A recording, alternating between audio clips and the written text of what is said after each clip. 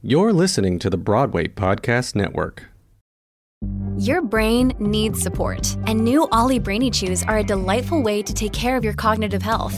Made with scientifically backed ingredients like Thai ginger, L-theanine, and caffeine, Brainy Chews support healthy brain function and help you find your focus, stay chill, or get energized. Be kind to your mind and get these nootropic chews at ollie.com. That's OLLY.com. These statements have not been evaluated by the Food and Drug Administration. This product is not intended to diagnose, treat, cure, or prevent any disease.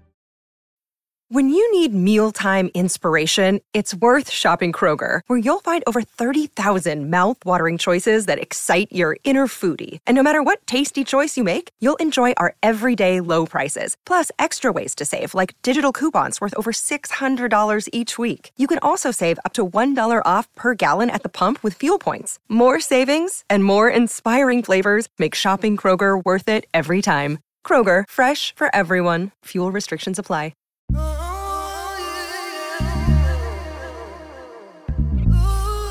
Fresh for your ears, tell everybody. It's the new podcast from the producers of Destination Freedom Black Radio Days. Produced and hosted by Donnie Opex of No Credits Production. Comes The Eclectic.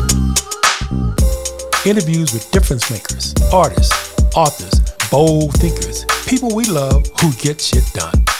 Our special guest is just that, very special. He was named the 2021 Colorado Teacher of the Year. I've known Jerry, he allows me to call him Jerry, Geraldo Munoz, since he was in high school at Manual High School in Denver, Colorado. He is a social studies teacher at Denver Center for the International Studies at Baker and the Denver Public Schools. We're very honored that this young man is with us. He works for social justice in the classroom each and every day. Join us now as we speak with Geraldo Munoz, 2021 Colorado Teacher of the Year. I am super excited to welcome in our next guest, someone that I've known for a long time, seen his career develop and evolve and just blossom throughout the many years. Mr. Geraldo Munoz, he's also has a master's in curriculum and instruction from the University of Colorado Boulder. He's working on his doctorate now. Is that at University of Denver? Yep, that's the University of Denver. He's working on his doctorate at the University of Denver. He's a graduate of Manual High School, so he's a DPS product, a very proud product. Right. And he's the 2021 Colorado Teacher of the Year. So I'm honored. I don't think I've ever spoken to a Teacher of the Year before. I'm at the Denver Center for International Studies at Baker. We have multiple campuses serving multiple grade levels, and so I'm at kind of the flagship grades 6 through 12. Beautiful, beautiful. I usually start my interviews exactly the same way each and every time. So let's just do it. Tell me your full name, your mama's name, your mama's mama's name, and where you spent your childhood. All right. So my full name, if I'm doing the Mexican style, is Gerardo Adrian Munoz McGregor, McGregor being my mother's last name. My mama's name is Sarah. Shout out Sarah McGregor, my mama. Her mama's name was Inez McGregor. Her maiden name was Norwood. And I believe, and I could have this wrong, but I believe that her mama's name was Essie Norwood, who lived in the San Luis Valley. My childhood was spent on the east side of Denver, Colorado, right there in the little fold between Five Points and Whittier. So I was born and raised within a stone's throw of my alma mater, Manual High School. As you kind of alluded to, I'm a DPS kid who started school at the beginning of integration and graduated right towards the end of the busing system. So I spent my childhood running around, Curtis Park, the Creamery, playing basketball over at Mitchell, and of course, watching the Thunderbolts play basketball at the high school. All right. And acting. And spend it on stage, but I feel like we'll get to that. Yeah, we will. You know, and as I say about some teachers, they're on stage each and every day. They have to perform. That's right. You know? That's right. So, yeah, and they got to sometimes capture audience and sometimes not. So, well, let's start with that. You know, we started the fact that we're speaking with an amazing Colorado 2021 Teacher of the Year. So we want to start there. What led you into education? Yeah, that's really a great question. I don't think I have the same story as a lot of Teachers of the Year have. You hear the story that I always wanted to be a teacher. It was always my dream. School was always a safe place for me, and I can't say that school was always a safe place for me, and I can't say that the education system felt safe for me or the kids I grew up with in my community. So I really. I mean, the sort of cynical answer is that I graduated college. I didn't have a job. I needed work, and there was a long-term sub position open at Contemporary Learning Academy, an alternative site in DPS. So the need for a consistent paycheck is what brought me in. But what kept me was realizing that I was teaching students who reminded me of the kids I grew up with. Gotcha. I was teaching students who had been left behind, teaching students who weren't seeing themselves reflected in the curriculum or in the teaching staff, and students who the white teachers I worked with were wonderful people, but they didn't really always understand the Black and brown students that we were tasked with serving. And so that's what kept me in, trying to be that teacher that my best friends from the neighborhood never got. And so that's what held me in. This is my 23rd year. Never had a bad year.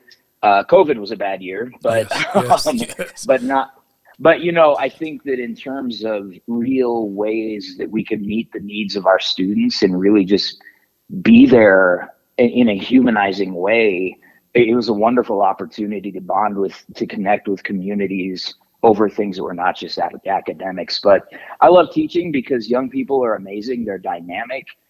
They're creative. They have not been, their spirit hasn't been defeated necessarily. They still think that everything's possible. And harnessing that energy and helping them find the best version of themselves is something that's really deep and meaningful to me. I love that. That's a beautiful answer. Thank you so much for sharing. Thank you. You touched on a couple of things that I want to come back to. A was you said one of the reasons that has kept you there is you saw the need to be there for those students that did not have someone that you didn't have, that you felt that really spoke to you when it comes to Black and brown students. As you know, there's still a huge void in the teaching profession of teachers that look like you, look like me, teaching students. Right. What and you brought up something that I thought was very interesting too. You talked about how the white teachers are they want to do the best they can do, but they don't understand. How would you address a teacher that's in a school where there's no other teachers that of color? How would you help them help the students? And majority of their students are students of color. Yeah, it's interesting because that was most of the first half of my career, being one of the only educators of color in my building. And so it's really interesting, the sort of, I would say the professional trauma of being the only one is really profound. And so I think the first priority is that systemically, but also just, if you're a principal in a school, you've got to hire these teachers. You've got to find them, because there are people of color going into education every day. I had this incredible opportunity to speak in Greeley at the Future Educators, what was it called? Future Educator Expo. Sorry, words are hard.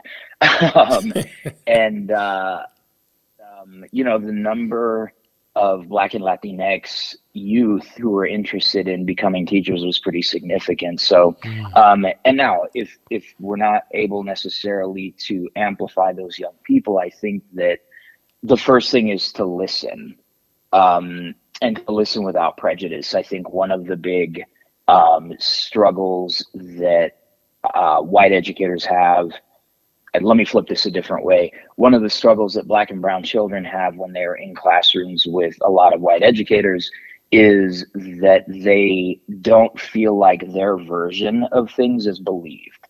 That our Black and brown children are coming into classrooms and they have ways of seeing the world and they have experiences that oftentimes teachers have a hard time relating to, and so they have a hard time believing. And so I think a lot of it is listen, to the kids. And then I think the other thing is that, I've had students tell me over, 2 decades that I've been working with them that, yes, they would love to have teachers who look like them, but more than anything, they just want teachers who care about them as people, Yes. and who also try to teach them, and Donnie, I don't know if you're going to bring this up, so I'm going to bring it up. Please do. I think you were actually one of the most important teachers that I have, and you weren't a classroom teacher by contract, but you were definitely a teacher as a person who was guiding us, especially kids of color, to be on stage, that the environment was always warm, but we were also accountable for our learning and for our growth as performers and as people who were contributing to a production. So, at some other point, we'll have to have a conversation about just really how much your mentorship shaped my teaching career, Wow. in ways I still think of today. So, I think a lot of it really is relationship. It's like, and I'm sure people say this all the time, but I think it is, understanding that our young people are capable of so much, but they're also in need of love, in order to meet and exceed their potential. And so I think it's got to be both. It's got to be, you've got to care about them as human beings, and you've got to, really teach them, just really teach them. Yes. Yes, absolutely. I think you hit on it. You said it's about love, And I think with a lot of teachers too, if you love what you do and you love yourself, that's going to come across to your classroom and to your students. Right. And I think, we as human beings sometimes are at fault because we're faulty individuals as human beings. That's right. Not knowing that we need to bring those things. We bring other things to the classroom that are not necessary. Absolutely. Need to be left outside the door. So Yeah. I'm just Absolutely. with you too. I just know that I can just tell. Stepping into your school, I came there many years ago. Now I can't remember how many. Yeah, I remember. 8, 9 years ago or something like that. But it seemed to be such a wonderful environment. Everybody was smiling. And everybody was happy to be there. And in some schools you go into, you don't feel that vibe. So Yeah. So I had to So credit true. you and the rest of your curriculum there and all your colleagues for being that way. Let me ask you something. Yeah. You've talked about in past interviews that I've done my research on you, and that is that you feel that you bring social justice every day to the classroom. Can you explain what you mean by that? Yeah, I think, this is definitely a perspective that I have to really embrace, but also question every day. A lot of it is rooted in my own experiences, of in classes, not always feeling seen, not always feeling respected, not always just feeling known. And so I think that's where I began my practice was, what did a kid like me who didn't actually have a whole lot of confidence? There were spaces where I was able to build confidence and where there were folks there to support me. But I think a lot of it is like, and I think that a lot of us teachers, when we go into the work, we tend to go in and teach the level that we have the most profound memories of. And I remember middle and high school more than anything else, maybe because they're obviously more recent, but in terms of, the emotions and the struggles, I think I have such a clear memory of that when I see my students struggling with something, or when I see them excited about something, I kind of, for some reason, I have a really clear notion of how that feels, and what they may need to hear from me at that point. But when it comes to social justice, I think that it was definitely an outgrowth from my undergraduate experience. So I went to the University of Colorado at Boulder, as you mentioned, and that was the first time I was exposed to ethnic studies courses. And so I filled every elective possibility with Chicano studies, with African American studies, with as much of an understanding of ethnicity in America as I could, because I needed some way to attach terminology and to name the world that I grew up in. And so though the profound way that ethnic studies changed me, and I have to shout out especially the late, great Dr. Elisa Facio, who got me through, Dr. Catherine Rios, who taught the first Chicano literature class that I took. I realized how powerful that history was, and I wanted my students to experience that discovery as well. So as you kind of alluded to, social justice begins with a love of self. And I think it's difficult to arrive at a place where we fully love and accept ourselves. I still struggle with loving and accepting myself. But I think if we start with a way of looking at ourselves as being a part of history and as being a part of a heritage. One thing I loved, it was a few years ago, and I would say, I think it was as recent as 4 years ago that you were at our school, because that was where I first heard you use Dr. Harding's introductory formula, right? And I remember there is a young man who his family's been in our school forever. I mean, based for a generation, I would say. Okay. And I remember him standing up, and he said his name, he said his mama's name, and then you asked him what his question was, and he said he didn't have a question. He just wanted to say the names. I love it. And I love it. yeah, so I think a lot of that is like stepping into love, not just for yourself, but for the community that you came out of. And then I think it's about dialogue. It's about talking to each other, getting to know each other, humanizing each other, and then really looking at what challenges we experience, whether it's individually or whether it's a community. One of the things that has really transformed me, not just as a politician, as an educator, whoa, as an educator, but as a person. Are you foreshadowing something there? No, I don't think so. But who knows? A Freudian slip, right? But one of the things that's really been transformative to me as a person and as a teacher has been student voice and leadership, and really trusting students with the things that I purport to teach them and saying, listen, what do you see in the world around you that needs to be fixed? What do you see in the world around you that needs to be uplifted and that more people need to know about? And so I think that's how social justice conversations start. Now, I spent almost 20 years trying to wedge ethnic studies into everything I taught. No matter beautiful. What subject I was supposed to be teaching, it was my ethnic studies coursework. So if we were supposed to teach about popular sovereignty, then we were talking about the Panthers, we were talking about the Brown Berets, and we were kind of going in that way. And so I felt like this kind of clandestine teacher for a long time, just kind of squeezing this stuff in. But what I did over a course of almost 20 years was I was building my own knowledge and also learning how students were going to be receptive to the history of our marginalized and minoritized people in this country. Yes. And so then what it becomes is when the students say something like, I feel like when I go to sign up for an AP class and the counselor questions me, I can say, you know what, that's just like in the 60s.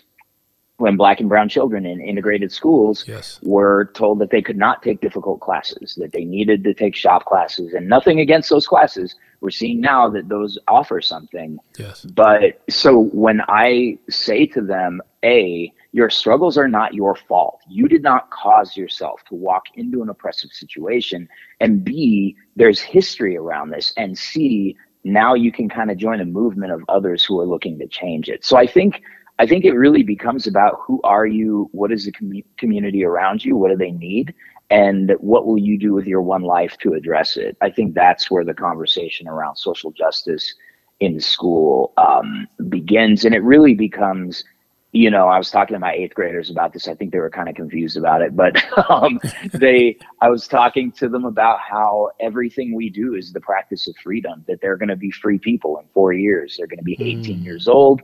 They will be subject to all the laws that adults are subject to. They will be free to do all the things, well, most of the things that adults are free to do.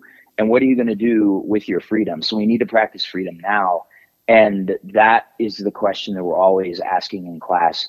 To what extent is this thing that we're doing, this thing that we're working on, this priority we've set, make us free? Another day is here and you're ready for it. What to wear? Check. Breakfast, lunch, and dinner? Check. Planning for what's next and how to save for it? That's where Bank of America can help. For your financial to-dos, Bank of America has experts ready to help get you closer to your goals. Get started at one of our local financial centers or 24/7 in our mobile banking app. Find a location near you at bankofamerica.com/talktous. What would you like the power to do? Mobile banking requires downloading the app and is only available for select devices. Message and data rates may apply. Bank of America NA, member FDIC. Okay, round two. Name something that's not boring. A laundry? Ooh, a book club. Computer solitaire, huh? Sorry, we were looking for Chumba Casino. That's right. ChumbaCasino.com has over 100 casino-style games. Join today and play for free for your chance to redeem some serious prizes. ChumbaCasino.com. No purchase necessary. Void where prohibited by law. 18+ terms and conditions apply. See website for details. What a beautiful, beautiful answer. My name is Donnie Betts, and you listen to The Eclectic, which is part of Destination Freedom Black Radio Days podcast. We're speaking with the 2021 Colorado Teacher of the Year, Geraldo Munoz. And Jerry, I'm just going to call you Jerry, what I used to call Jerry. That's all right. Yeah, You're one of the few people allowed to. So I appreciate that. Let's talk about a couple of things I wanted to bring up with you, too, is you just talk about how the students motivate you and what they do. And the fact that you also a poet, you're educated, you're a podcaster, you're a PhD candidate, all those kind of things, I would think when students look at you and go, oh, my God, this is what I could be as well, too. I'm hoping that they look at you and see you as that. But also, what keeps you going? What do you do for yourself to keep you going, motivated, besides the students? Whew, that's a loaded question. Of course it I is. think,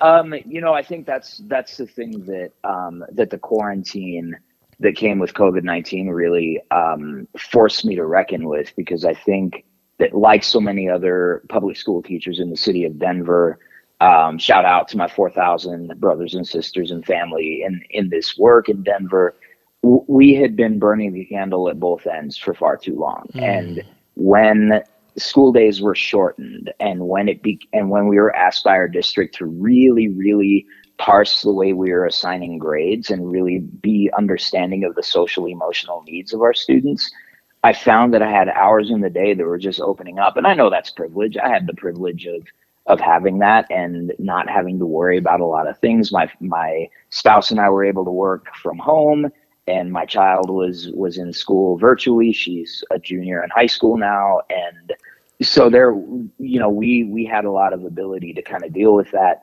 And I had to really start thinking about, well, what is it that I'm going to do to take care of myself, and I got COVID in November of 2020. And that was even more of a sort of, hello, you get this one life in this one body, where are you going to move with it, and how are you going to live it? So for me, I think, I'm not going to say that my doctoral program is self-care, although I love it. I love the learning. I love being able to just read and discuss and chop up ideas. But on top of that, I do write poetry.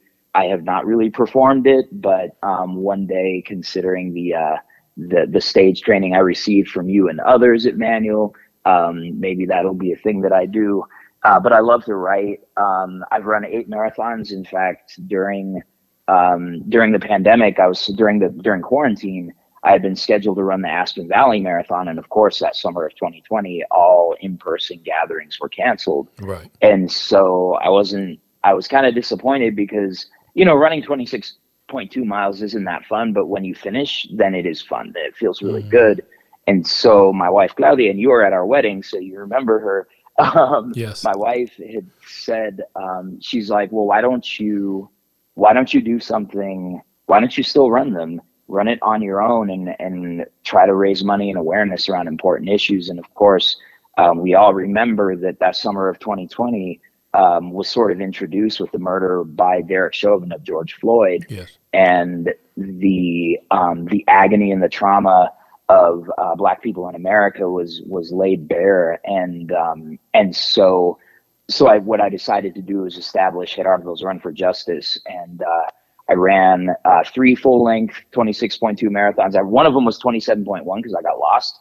I was like, wait a minute. Hey, I was just wondering if marathoners get lost sometimes. Where am I? Well, it turns out that when you make your own route, you're probably going to get lost, And I had wanted to finish in my old neighborhood. I finished in City Park at the statue of Dr. King.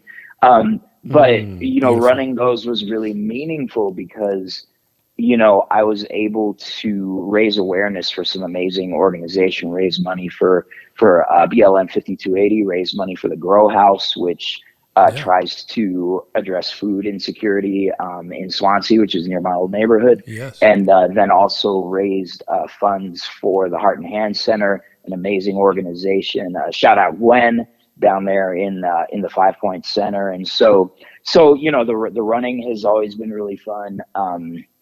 And I think Denver Nuggets basketball, you know me, I'm a Denver kid. Yes. And so Denver Nuggets basketball has always been a source of joy for me, especially lately. So I try not to take myself too seriously most of the time. Podcasting is a blast, as you can attest. We've been doing Two Dope Teachers and a Mic for almost 6 years now. And you and your partner, Kevin Evans. Kevin Adams. Yeah. Shout out to him. Adams, teacher extraordinaire. He's phenomenal. I always joke with him that he's working way harder than I am at teaching these days because he's just really locked in and he's amazing. So that's been really fun. And honestly, what the best thing about the last 2 years has been for me has been just getting in community with other people and hearing people's stories. I think that's really the thing that I love more than anything else is just learning people's stories and learning who people are and how they became that way. And I feel like I could just do that. If there was a way to get a salary for doing that, I'm up for it. But hey, let me know when you find out because I'm looking for it too. Because we love doing the same thing. Exactly right. But it is great, like just being connected to people and learning from them. That's probably the thing that brings me the most joy out of anything else. Beautiful. You alluded to your podcast, Two Dope Teachers and a Mic.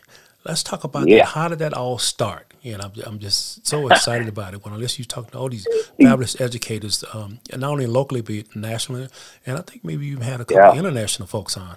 So we the Two Dope Nation grew really fast. We were very surprised. It started with me and Kevin just. You have in education, and my educators of color will know what we're talking about. You have the staff meeting, and then you have the other staff meeting that happens immediately after the staff meeting. And with the folks. Oh man, that's what I call it, the folks meeting.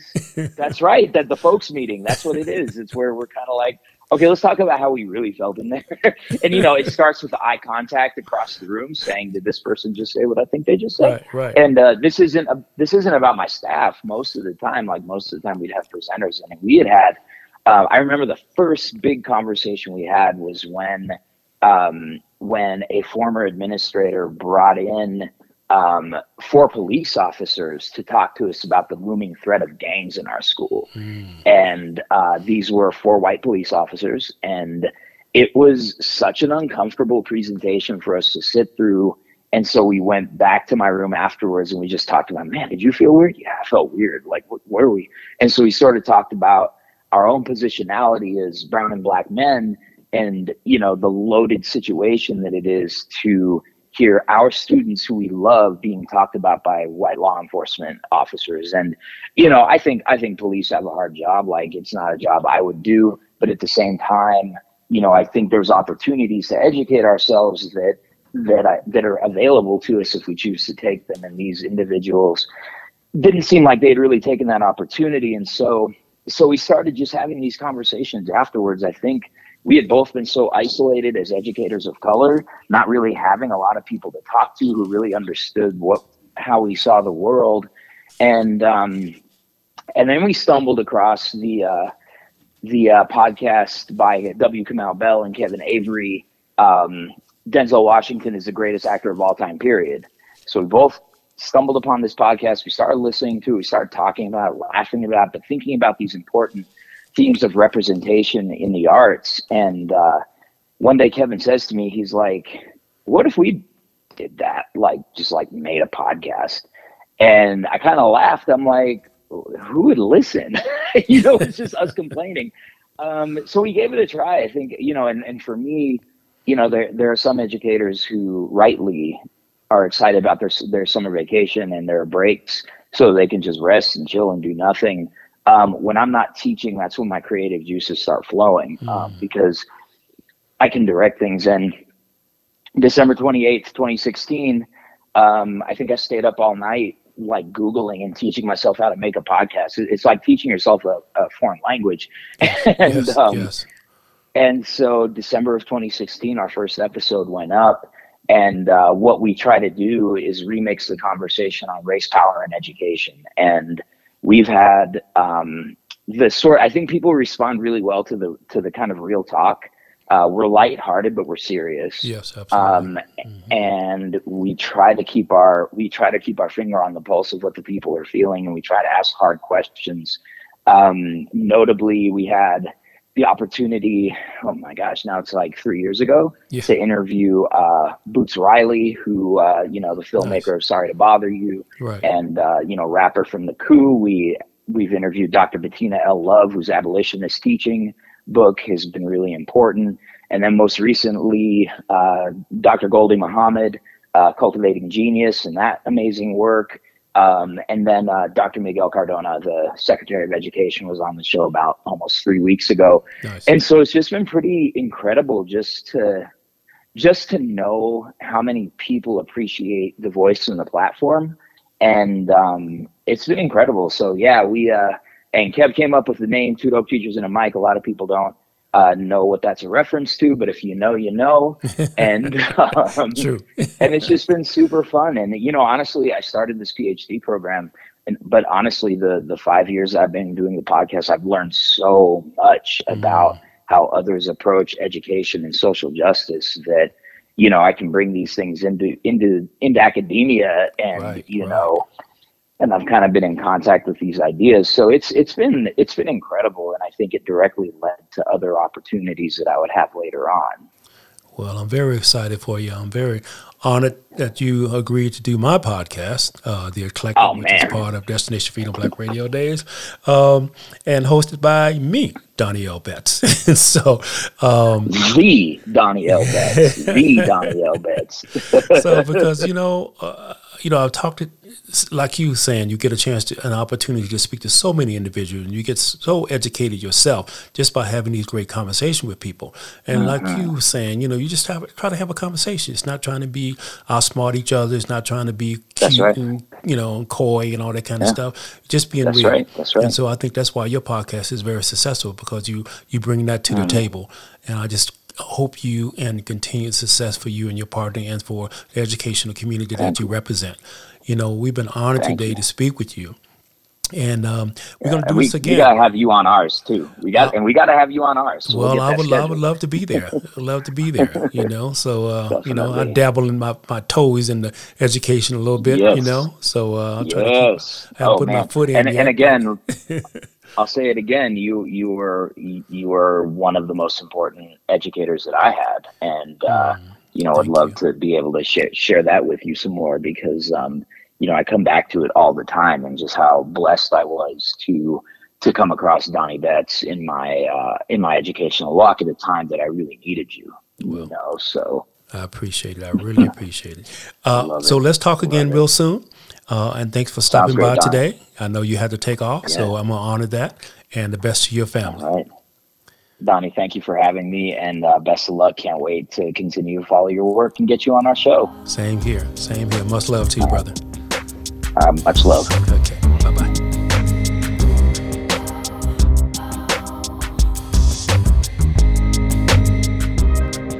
I'm Donnie Betts, and this is The Eclectic. It's produced by Donnie L. Betts and No Credits Production, LLC. You're listening to The Eclectic. The series is mixed by Maurice Smith. Please subscribe to our podcast at Spotify, Radio Public, iTunes, Stitchers, or wherever you get your podcasts. Follow us on Facebook at No Credits Production, LLC.com, Instagram, on Twitter at Donnie Betts, or at The Eclectic, the podcast. I'm Donnie Betts. Talk to you soon.